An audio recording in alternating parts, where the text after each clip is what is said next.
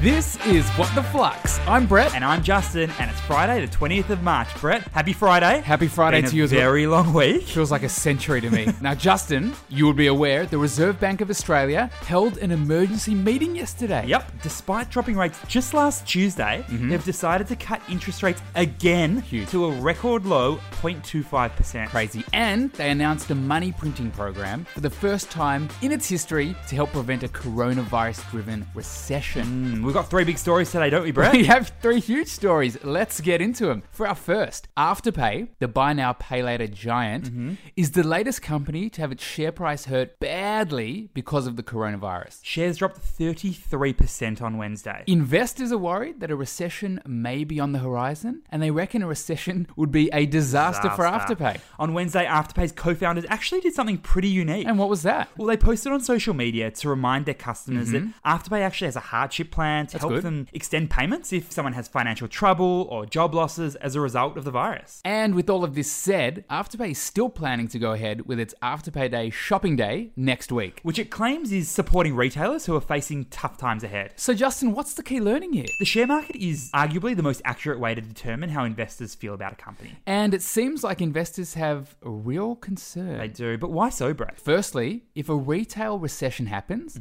then it is expected that Afterpay and other buy now, pay later providers would likely face much lower sales volumes. People will just buy less clothes, less makeup, less home appliances. And secondly, with 44% of buy now, pay later customers having an income of less than $40,000 a year, there could be some issues with customers repaying their Afterpay loans. Particularly if there are job losses to come. Exactly. So although Afterpay considers itself a lifestyle partner for millennials, we'll have to wait and see how strong the partnership between millennials and Afterpay is if the economy continues to go south. That's true. On to our second story. WhatsApp has announced a number of initiatives to fight fake news relating to the COVID-19 pandemic. Interesting stuff. Tell me a little bit more about this, Justin. WhatsApp, which has over 2 billion users, may I add, has been battling to contain the spread of misinformation in its app for a while. WhatsApp is being used to spread messages that often contain a mixture of accurate and misleading claims that have ultimately been debunked by medical experts. I think everyone in the Flux family can relate to receiving a WhatsApp message from someone that says, this message is from a prominent doctor or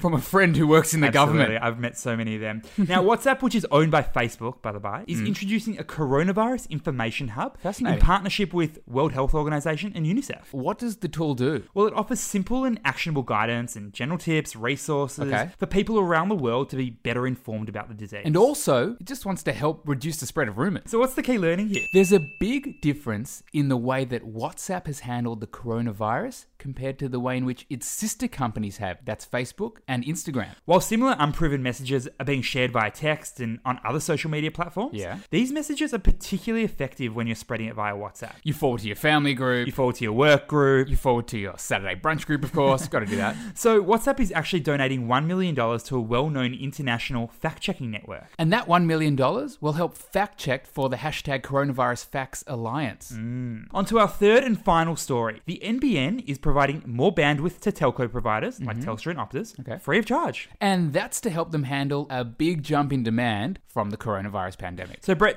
tell me more. Well, the NBN is the National Broadband Network, a government organisation that rolled out the supposedly high-speed broadband network around Australia. And given the increase in people working from home at the moment, i.e. social distancing, the NBN has said that it will increase its capacity by 40% without any extra cost. So this means we will see internet speeds maintained or possibly even faster despite more internet users? Exactly. And they've also seen a big rise in requests from customers who want to switch to NBN now. Yep, and just last week, it connected 35,000 new homes. That's big. So Brett, what's the key learning here? Well, here's a little hot tip for the Flux family. Love a hot tip. If you're working from home now, or if you think you will be soon, check what broadband plan you are on so you're aware of what speeds you should be getting. And if you're not getting the speeds you've paid for, change broadband providers. And if you haven't ordered the NBN yet, but plan to do so, get onto it sooner rather than later because everyone has the same idea. Flux family, we've created a new What the Flux Facebook group to chat all things business news and how it relates to our money. Check it out in the show notes below. Have a great weekend and we'll see you on Monday.